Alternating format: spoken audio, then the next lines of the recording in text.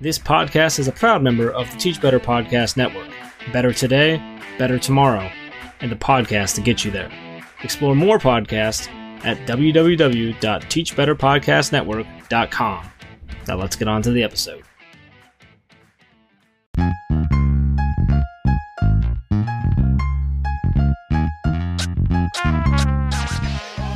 Welcome to the Big Ed Idea Podcast, a podcast for those looking to change the world through education. Each week, we bring you a new idea, however big or bold it is, that has the potential to disrupt, upheave, or remix education. Now, here's your host, my dad, Ryan Scott. Hello, and welcome back to the Big Ed Idea Podcast. So first off, it is episode 55, and I have got a very, this was a surprise guest. The young lady that was scheduled had some other things pop up. And so, life is real. And so I reached out to this young lady that I have known for probably about a year and a half through social media. She actually messaged me like last week saying, "Hey, I think I actually have an idea." So I'm like, all right, here's your chance. And so I am super excited this evening to welcome my friend from right across the river over in Evansville, Indiana. Her name is Kristi Hape. She is a mom. She is a wife. She is the coach of kids. She is a lover of Jesus. And this is very cool because I love what they do over here in Evansville. She is an SEL specialist with Evansville Vandenberg School Corporation in Evansville, Indiana, but she's an occupational therapist by training. So without further ado, first off, thank you and welcome, Kristi, to the Big Ed Idea Podcast. Hey, thanks, Ryan. It's good to see you. Yeah, it's good to see you as well. I feel like we met maybe 2 years ago, like right at the beginning of this pandemic thing. We did. I saw a connection on Facebook with you related to a book study, and I joined your book study. And then we found out that actually our paths had crossed earlier in life, and we really didn't know because you had my nephew in class. That's right. It's there's this thing called 6 degrees of Kevin Bacon, and like everybody is somehow can connect with anybody else in the world through 6 people or 7 people, whatever. So yeah, we have confirmed that. So, but thank you for dropping everything that you had planned on a Sunday evening and giving me your time. I really appreciate that. Hey, no problem. It's a little chaotic here at this household of 5, and it always is. So, we were joking earlier, there could be an interruption, but I'm literally hidden in the bathroom so that hopefully we can talk uninterrupted. Yeah. So yeah, listeners, if you have ever listened to any more than just this episode, you will know that this is not a high budget operation. This is me sitting at an old desk that creaks in my bedroom, recording this podcast, hoping and praying that my kids don't have a meltdown in the other room that then you can hear on the podcast. Well, Kristi, God love her husband also. She was in the bedroom recording it as well, but hubby was tired and he was snoring. So we had to move. She had to move into another room. So look, this is real life. But you know what? We are real people with real solutions, real ideas. And so that's kind of what we try to capture on this podcast. So Kristi, thank you. No problem. Happy All to right. be here. Let's get into this thing. The very first thing that I always like to do, I mean, it kind of goes back to the connections. It's definitely the connections before content. It's just, super important. I know you believe this. I know I believe this. I know a lot of the folks out there listening believe this, that you just got to connect before you can get into any substance. And so what I always like to do first is just talk about what's going on at my house. And so I record these on Sundays, which gives me a chance to talk about the weekend. And as we record this is Thanksgiving weekend here in Western Kentucky, or at least maybe just in my house. Thanksgiving is like one of my top 3 favorite holidays, mainly because there's food involved. And secondly, because you don't go to just one place. You have Thanksgiving on my side of the family, then you have Thanksgiving on my wife's side of the family. So Thursday we did my family, Friday we did her family, Saturday Madison had a bunch of friends over from college.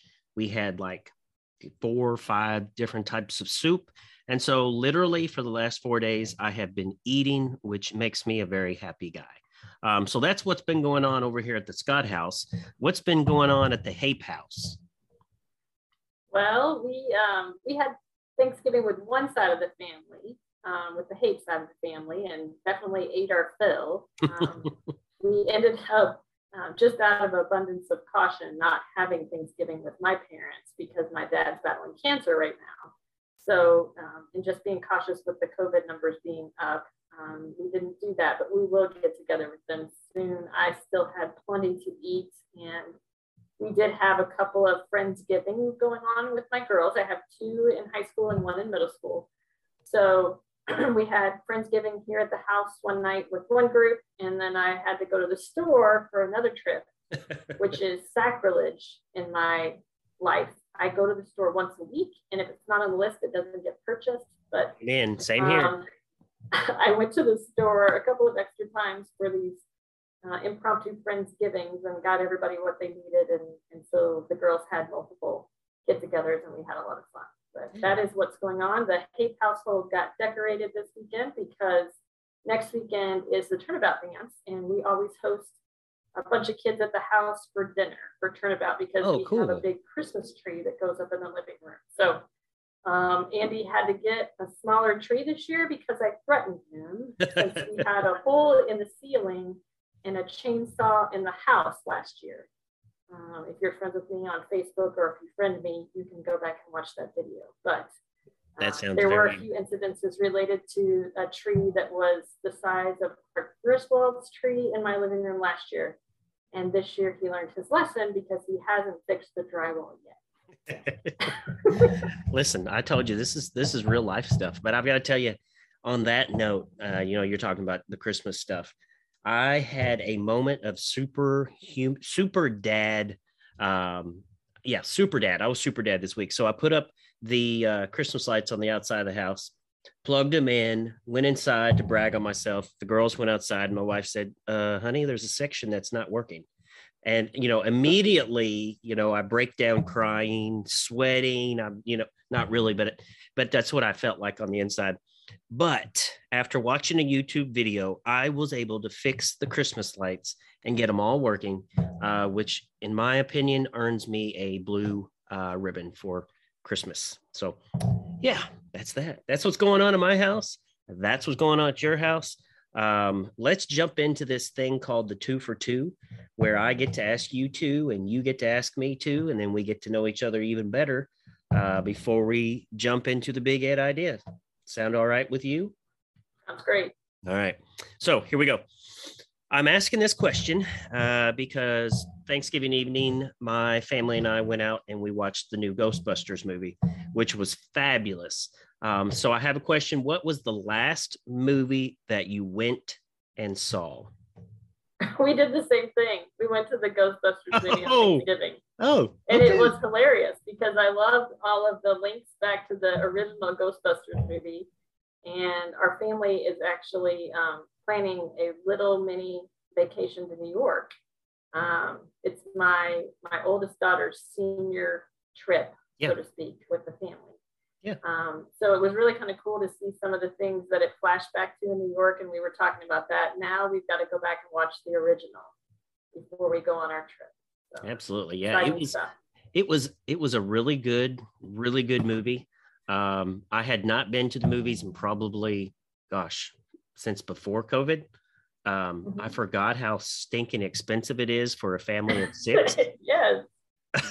We always have to have popcorn and the Coke, and that's more than the movie. Yes. When I was a kid, my mom would always take this huge purse, and we would go to like dollar store beforehand and pile, licorice and everything else in her purse. I'm really thinking about starting to do that now with this family of 6. Absolutely. All right. I've been known to carry some candy in myself. I'll buy the popcorn, but not the candy. Listen, you got to do what you got to do. All right, my next one. Which would you rather do? Would you rather wash dishes, mow the lawn, clean the bathroom, or vacuum your house? Which is your, I'm not going to say favorite because they're chores, but which would you rather do? Oh, I'd much rather be outside mowing the lawn. Okay. If I had a choice. That was my job growing up because I had a big sister. She's 5 years older than me. I thought she was cool mowing that lawn and driving that mower. So as soon as I was old enough to do it, I took over, and she laughed, I'm sure, all the way back up to her bedroom while she watched me mow the rest of my life. But you were cool doing it. I was, back then we always mowed and got sun at the same time and had That's our right. headsets on. So it really wasn't a bad deal. That's right. Listening to your cassette player. Mm-hmm. That's right. Yeah, I love mowing the lawn. We have about 5 acres, so it takes me about 4 hours to mow, 4 to 5 hours to get everything done. So it's like that time that I can think the best. There's just something about the sound of a mower like that. It's like meditation. Like I have the best ideas on the lawnmower. So yeah, I get it. So Miss Kristi, what questions do you have for me?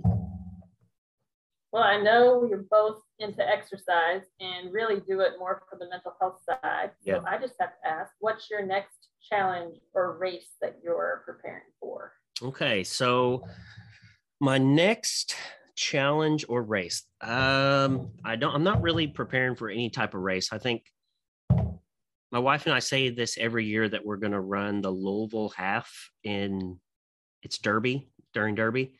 But something always pops up. So I imagine we say we're going to try to do that again this year. Maybe this year we can actually do it. But one thing I try to do is every month set some type of physical, emotional, and spiritual goal for the month. And this month, my physical one was 5 minutes of planks every day. I think for December, I'm not sure yet, but I think it's going to be 50 burpees every day for the month of December. That's just what I'm thinking. Sounds good. Yeah. Good. I'm preparing for, or trying to mentally prepare for, a half Ironman next year. I've got one that is in Memphis. That's a St. Jude fundraiser that I'm thinking I can finally bite the bullet, pay the extra money to register because those events are really expensive. I've done one before, but only a non-sanctioned race. So what are the mileages of those? Well, it's 70.3 total, so roughly a mile and a half swim, 56-mile bike, and then you finish with the half marathon as a rough estimate. Wow. I could get behind all of that, but the swimming, I like to do cannonballs, but as far as like actually, as far as actually swimming, I don't know, but who knows? When you get used to swimming in the open water, it's not bad at all. Yeah. It's a little weird for people sometimes to swim open water because there's no place to rest, but you just go slow. Sure. And ironically, I can run a half marathon at the end of a triathlon and feel better afterwards than I can running a half marathon by itself. Something about running a half just doesn't agree with my stomach, and afterwards I feel sick. Yeah. But if I do it in connection to the other two, I'm fine, which is kind of funny to me. But all right, so for then the next half marathon that you do, just before you even start the race, just do all that other stuff. Yeah, just kind of go do a few other things first. There you go. All right, what's that next well, question? Here in the Hape household, the other thing we do deal with as far as the next question goes is dating now. So I'm dealing with at the beginning of my daughter's freshman year, and the time she started her junior year, they both started dating at the same time, and I had not had time to think through all the rules I needed to put in place. So I'm wondering, what is your number one dad dating rule that you have for your girls? So this was not by my choice, but we bought that Life 360 app for Madison's phone. And, you and I are about the same age. So growing up in the 90s, essentially I would say bye. And I would not talk to my mom until I came back, which would be midnight, 1 a.m, whatever my curfew was. And in the big Spencer County, there wasn't anything. So literally most of that time was spent just driving around, going from one place to another. So the Life 360 kind of just let us know where she was, just in case of an emergency. We didn't really check it religiously, but it was just kind of as a safeguard. But then also I was really good at telling the boys that I knew how to hide bodies. So like in a very nonchalant way. Like, I'm a nice guy and I will be super nice to you, but don't you hurt my daughter. Yeah, it's funny because my girls both have boyfriends that are very similar, and my husband and I met in high school. So when they do stuff, I start to laugh sometimes, and they're like, "What are you laughing at? Like, you are exactly like my husband was when we were in high school, and if he knew you were acting like that, he'd kill you." But he was the exact same way. Listen, that's exactly what I was thinking. Like, one of my biggest fears was my daughter meeting a guy like I was in high school. And then it happened. I'm like, oh, it's funny how God works. Yes, it is. It is one of those interesting things I've told my daughters and the boys that, Andy might look really intimidating, but don't cross me. You don't know me that well, so don't try it. Because if you think he's intimidating, just wait. Yeah, you got Mama Bear to contend with. All right. Okay, so I am super interested. When I was introducing you, I mentioned the fact that you're actually an OT by trade. And, obviously you're not, technically doing OT type stuff that most people would think OTs do. So I'm really interested, and I know the listeners out there would be interested to know, how did education find Kristi Hape? Well, I first started as a school-based occupational therapist, and Andy moved around. So I had to find a job wherever he was, and he worked for the school. So it was easiest for me to work for the schools too, for the schedule. Because he's a football coach, right? Yes, he was until just 2 years ago. He finally kind of went away from coaching football about 2 years ago. So basically our entire lives up until 2 years ago was all about football. Football ruled where we went, the jobs we had, where we lived, and where we went next. So it was kind of the standing joke for a while. Our first job took us to Florida. And one of the things my husband always did was, it was a we and not me, which helped with my mindset, because football is a brutal challenge when it comes to balancing family life, right? So any accolades that he got, it was always we and not me. Well, that's nice. But our first job was in Florida at a high school, and he actually taught in what you would call in Kentucky an EBD room. Oh, yeah. And it was in a portable outside of the high school. Of course it was. Lake Wales High School. Yep. And they always took the new football coach that they were trying to hire and put him in that position until they could get him into school, because they couldn't find anybody to teach that class. So at one point, when he told me that he had a baseball bat in the classroom, and they had a game going where he would lay his wallet on the table, and everybody would race to try to steal his wallet, but nobody could ever steal it. I started to make connections. One, he didn't know how to manage behavior. He didn't learn it in school, even though he had an education degree. And two, he had some major sensory needs going on because he had been a Division I All-American college football player. And this was his first period in his life where he wasn't playing football. Yeah. He played all through high school. He played all through college. He was a 5-year college athlete, and he had expected to go professional. He had been called by several teams. He had waited around the night of the draft and didn't get called up. And unbeknownst to him, the door closed very quickly, and we ended up in Florida away from our family, and he was struggling. So we got a gym membership, and I got him in lifting and pushing weights, and made that connection that the proprioceptive input that you get through your body, through weightlifting and using your body in space against resistance, helps calm your brain down. and he desperately needed that. He came home one day and he looked at me. He said, I almost ran my truck into a concrete barrier on the way home. I said, okay, you feeling okay? Yeah. Okay, we're getting up in the morning and we're going to the gym. Because he wasn't suicidal. He wasn't depressed. He just had a major, intense need for proprioceptive input because he had been addicted to it. Yeah. He had gone from hitting people to pushing weight, putting on weight to try to make it professionally. And then when that didn't happen, he didn't go back. I mean, he just kind of, maybe he was dealing with a little bit of depression at the moment, but life changed so abruptly. We didn't even have a gym membership yet.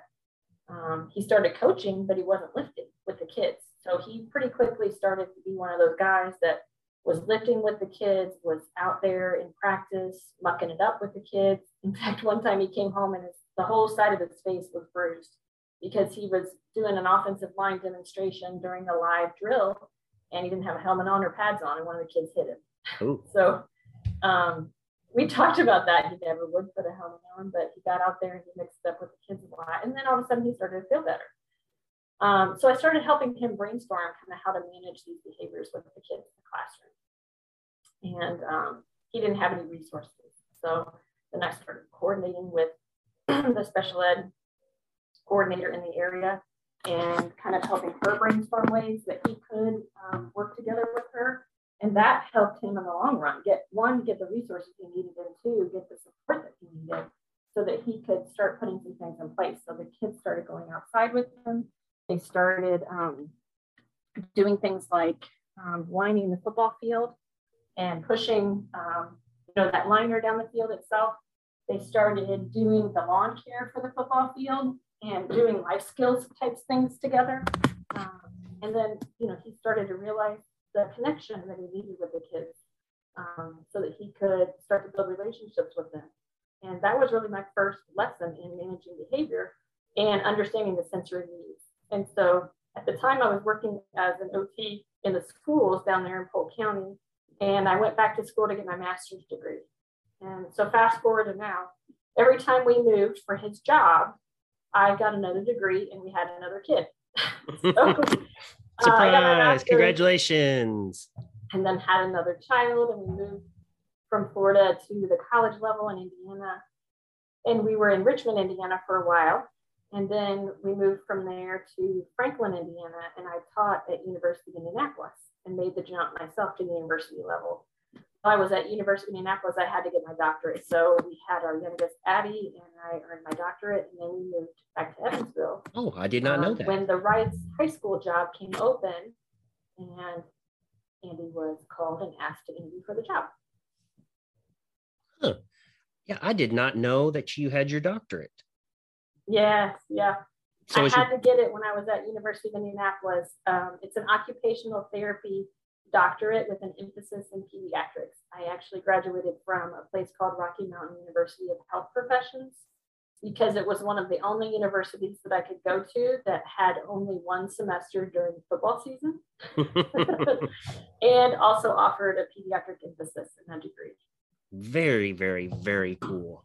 Excellent. I love what you're talking about the sensory stuff, because I too, I think there's a lot of sensory issues with our kids and stuff. And so it's just very important that our teachers kind of understand the role of sensory disorders, or not even disorders, just anybody with sensory.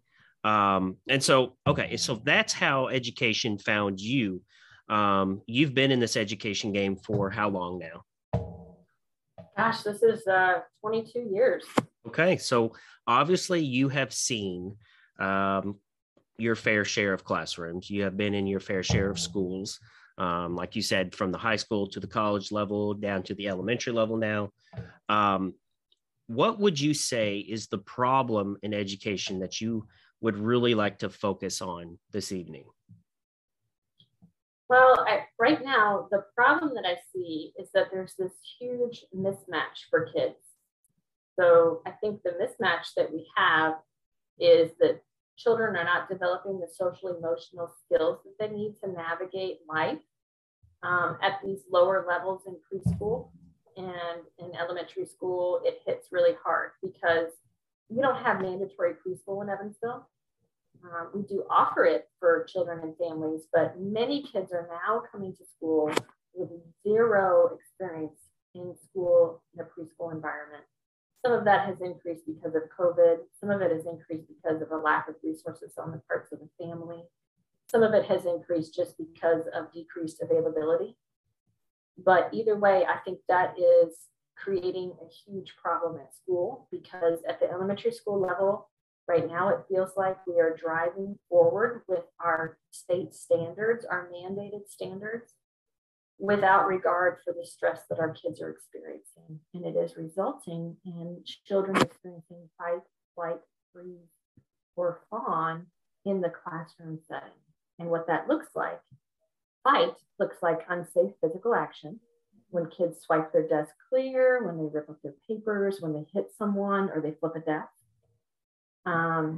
Freeze looks like kids in the classroom putting their head down, going to sleep in the classroom, refusing to engage in a task, so task avoidance, to the point where they'll sit in a classroom for an entire period and not do anything, and just stare at the teacher.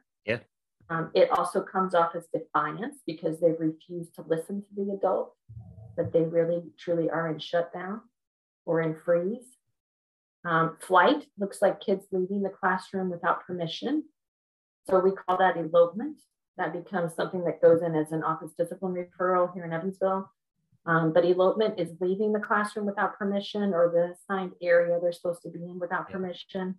And drift also is happening. So drift is getting up out of your seat and drifting away from the assigned place that you're supposed to be. And those two things are really flight in kids. And then this last one, I'm really starting to learn more about myself right now, is fawn. So children who have come from trauma can also experience fight, flight, freeze, or fawn.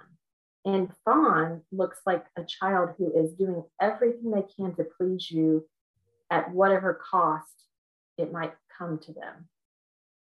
In my experience, sometimes this can be kids who are connecting too quickly with an adult, where they might look like they're a real people pleaser.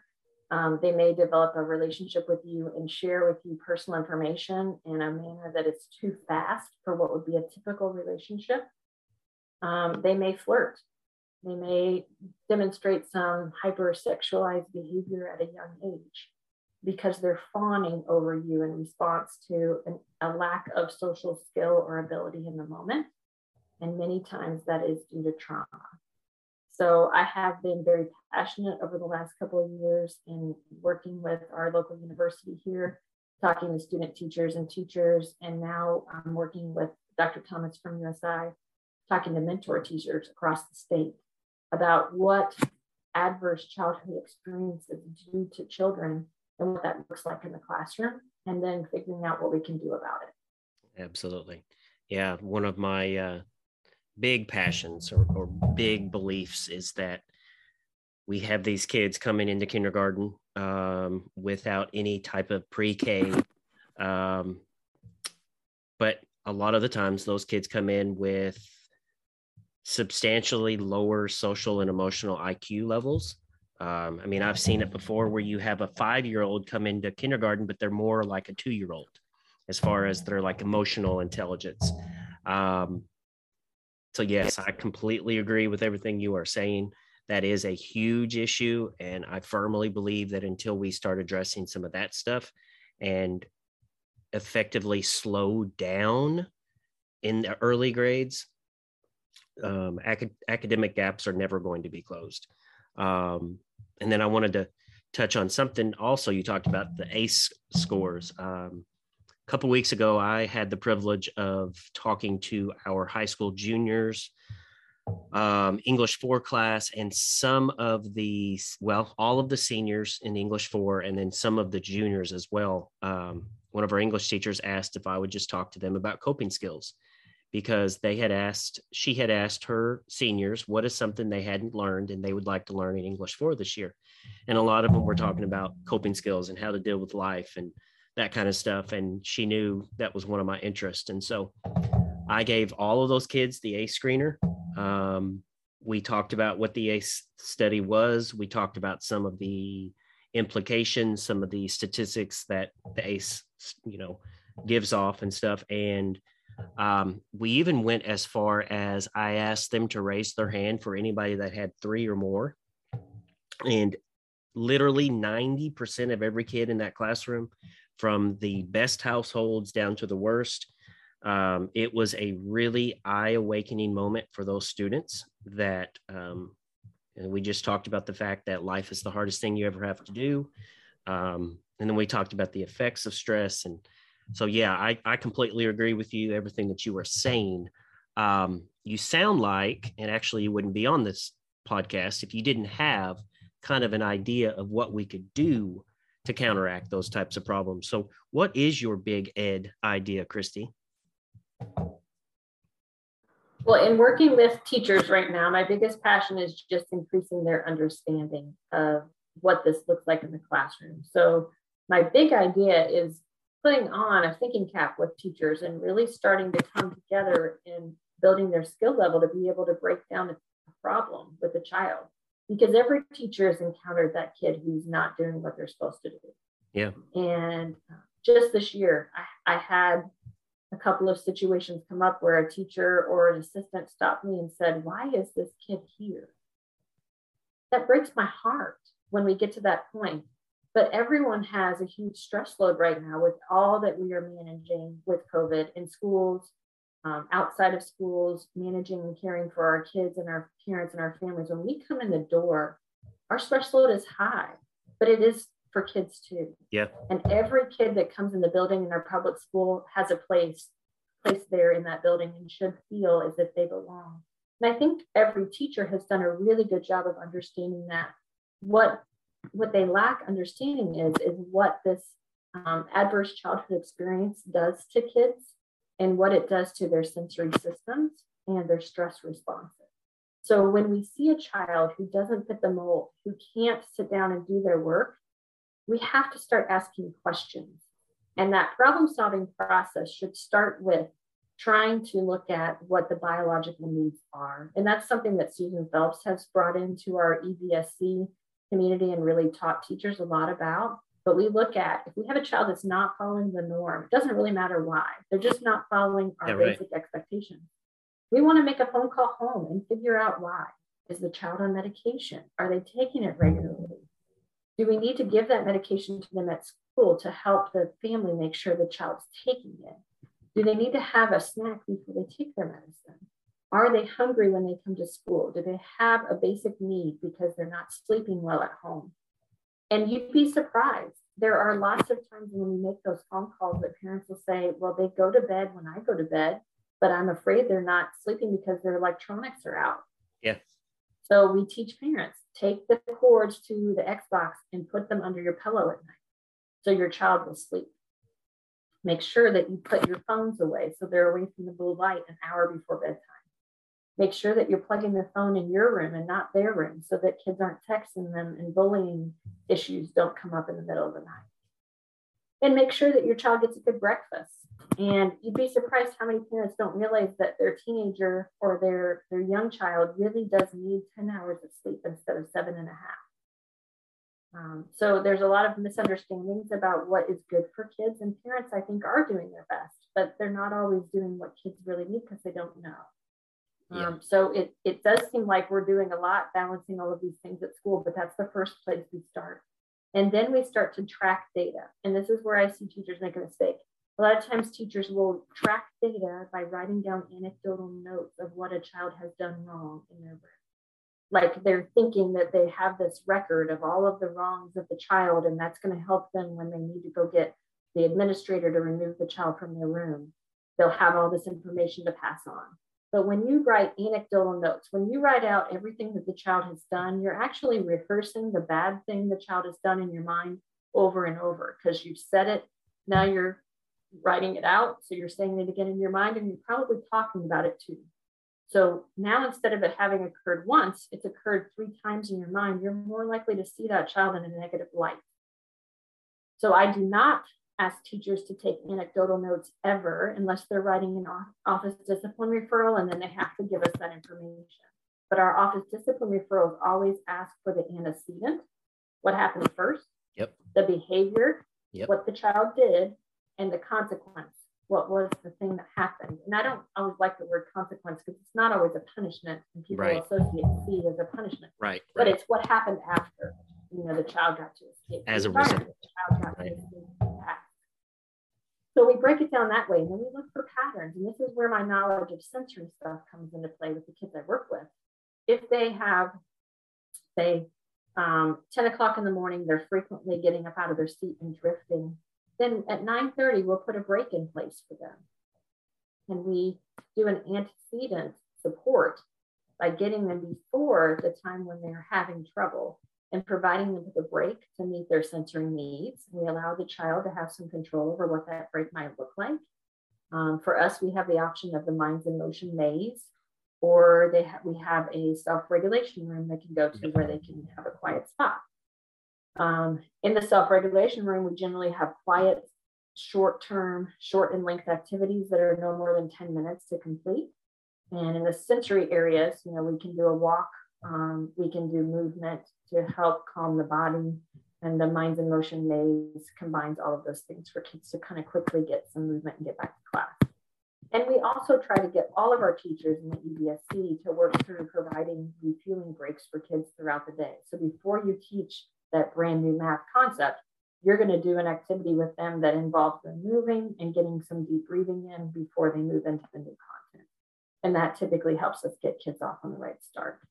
So this year, when I was hired and I was just in one single building, the first thing I did was look at all of our children from last year that had 10 or more office discipline referrals for whatever reason.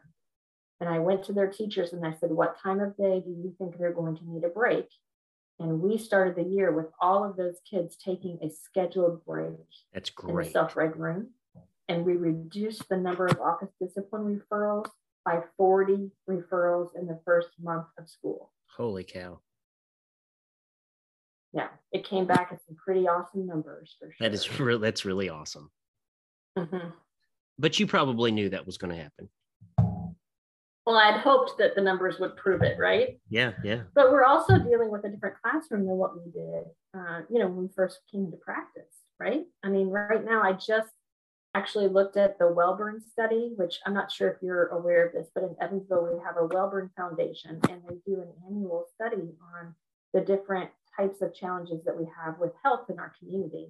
And we figured out, I actually did break everything down based on the percentages of diagnoses that they gave for our children. It's a pretty popular number right now that people are talking about nationally. We know 1 in 5 children are struggling with a mental health issue. But in Evansville, when I took their data and I averaged it out to an average classroom size of 24, 58% of our students will have some sort of disorder or diagnosis that will impact their learning and the learning of others. Wow. 58%. And of that 58%, it would be a diagnosis of autism, anxiety, and that's just diagnosed, or ADHD and behavior. But like you said, that's just the ones that are diagnosed. That's just the ones that are diagnosed. Yes. And we know the ones that aren't probably adds another 10%. For sure. And it wasn't that way when we entered this field, right? No. But it is now. It absolutely. So if you are a teacher right now, you are a special ed teacher. That's exactly right. Huh.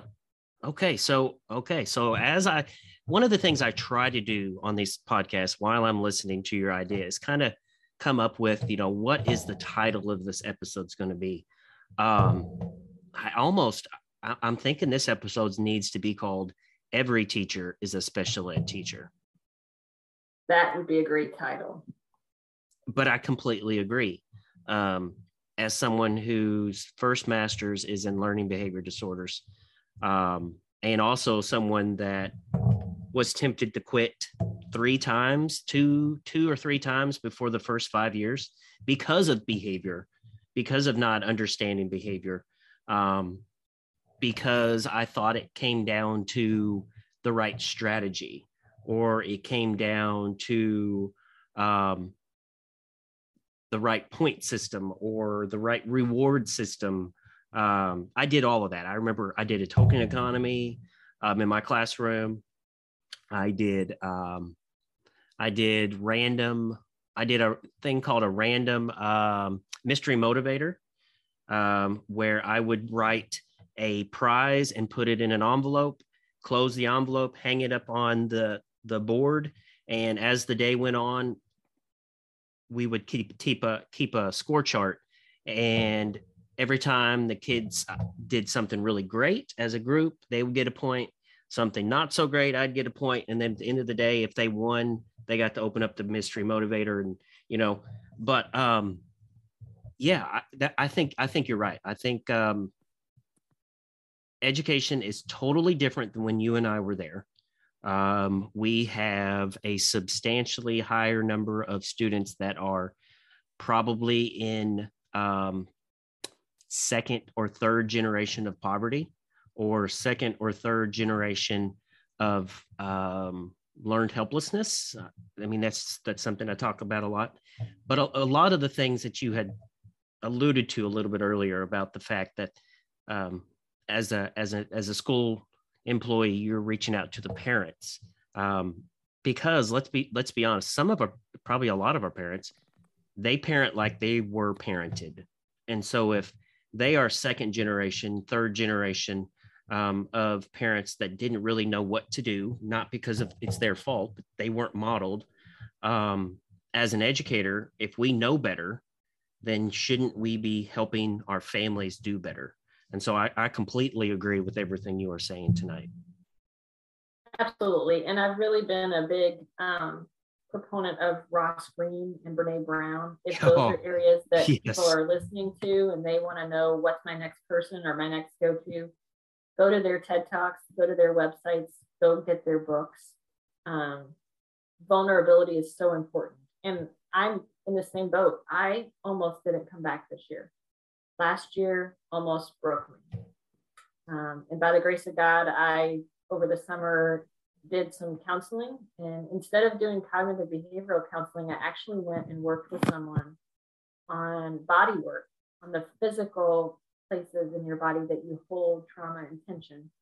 Because I did have a lot of issues last year myself based on the work that I was doing that kind of came up.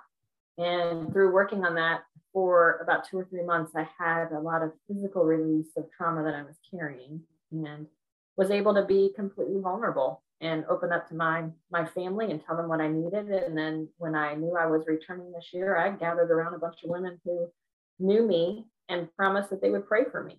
And so I have my own prayer team this year, and we're really careful about never sharing information about anything particular. But I know if I'm having a rough moment, I can say, please pray, and that's all I have to say. And I have 8 women who will carry me to Jesus in that moment, even when I can't really maybe do it for myself.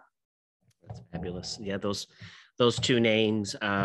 If you are out there and you are not familiar with Brene Brown, I just got done reading. Actually, I got it right here.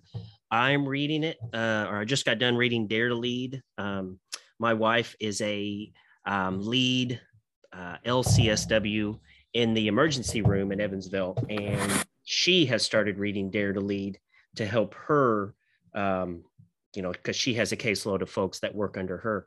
But then also Dr. Ross Green, when I came across his work on the proactive and responsive, gosh, you know what I'm talking. Proactive. And, I don't remember the exact terminology either, but yeah, he has a framework to work through problem behaviors. And it's phenomenal. That framework.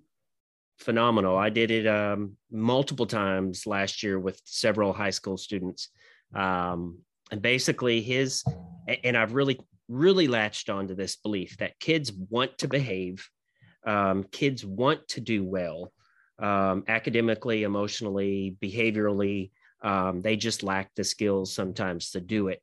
And it's our job, literally, to help them learn those skills. And so, when I see an EBD room,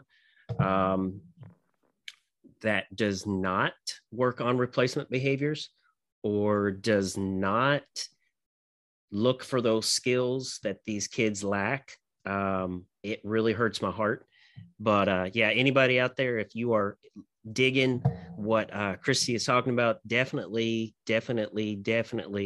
check out Dr. Ross Green and Brene Brown if you haven't already. Miss Kristi, is there anything else you want to add to this conversation before we start to wind it down? No, I just would tell you, if you haven't found it yet, that Brene Brown has a podcast or a TED Talk, I think, rather, on the daring classroom. And I just listened to it today. It's phenomenal. Brene Brown. Just search for the daring classroom. Okay. So it's really good stuff and pertains directly to education and educators. And as an educator, I would say, if you find yourself in a moment wondering why a kid is there, wondering what is going on because their behavior is so outside the norm of what you are used to dealing with, that's the moment to take a step back and raise a red flag and get a team of people to work with you, because no one should be trying to work through complex behaviors on their own. So it doesn't matter if they're a special ed kid or a regular ed kid or the kid that's not in your class. When you feel like you sense that red flag based on their behavior, or if you start to feel frustrated, pay attention to that. That is God drawing your attention to a child intentionally, and reach out for help, because you're never intended to do it alone. Well said. And so, okay. So I imagined that there is 1 or 2 or 20 people out there that have been listening to this that have, like I do, goosebumps, because the concepts that you've talked about tonight are so real, and we see them in our rooms every day. I know in my classroom I did. I taught at a high poverty school with 98% free and reduced lunch. And, we saw that every day, all the way down to kindergarten. But now I'm in the high school level, and I see it every day at the high school level. Difference is my high schoolers are a lot better at being able to talk about it, whereas my elementary kids couldn't. But having said that, if there are folks out there that want to reach out to you, want to dig down deeper into the mind that is Kristi Hape about all of these things, how can they get a hold of you? Absolutely. I have a work email that will get straight to me, and it is Kristi, Kristi .Hape, HAPE, at evsck12.org. Okay. And if that doesn't work, anybody out there is welcome to reach out to me, and I will connect you, because Kristi is definitely somebody that I interact with on the regular. I know, we see behavior very similar. And I see a challenging kid as a challenge to find what works. And that may take 2 or 3 different approaches, but eventually we're going to get it. It just takes a little bit of time. And so, Miss Kristi. Sure. And I also share a lot of things on Facebook about, these kinds of concepts. So it may annoy you if you don't want to see it in your Facebook feed, but you're welcome to find me on Facebook if you would like to friend me. And I do live in Evansville, Indiana, so you can find me by my name and search that way and find me then. I'll have a bunch of different things that I have shared on there. I'd be happy to connect you with some other places. If you're interested, I have a document that I have saved on mental health resources for educators too, that I'd be happy to share if anybody wants to reach out. Absolutely. Actually, send that to me. Will do. Yeah. So, okay, Miss Kristi, I'm going to close this down like I always like to do. But first, before I do that, I just want to tell you once again, thank you for stepping up to the plate. When I needed you, I appreciate you. I know you had to change multiple rooms because of snoring folks. So I appreciate you. I value you. I value the work that you are doing. You and I definitely believe God put you in particular places at particular times for particular reasons. And there is a reason that you are where you are, and just keep on doing the good. It's just an honor to be invited, Ryan, because I know some of the other people you've had on here. For sure, it's an honor to be invited. So thank you. Well, all right. And so having said that, I'm going to leave us with a quote. One life, just one. Why aren't we running like we are on fire towards our wildest dreams? And so with that, my Big Ed Idea listeners, I appreciate you. I love you sincerely. Have a wonderful evening. Have a wonderful morning, wherever you are, whatever time it is. And like Big John Janoski always used to say, I will see you in the funny paper.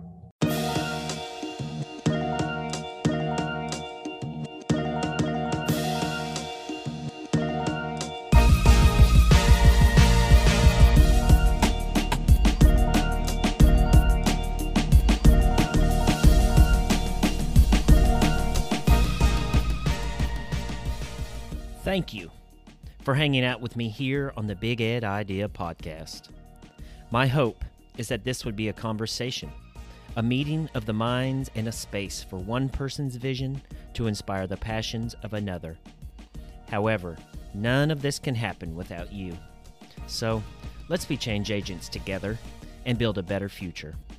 Please subscribe or reach out to me on Twitter, Facebook, or Instagram. Come to the conversation with your passion, and together, let's build something awesome. Until next time, I'll see you in the funny paper.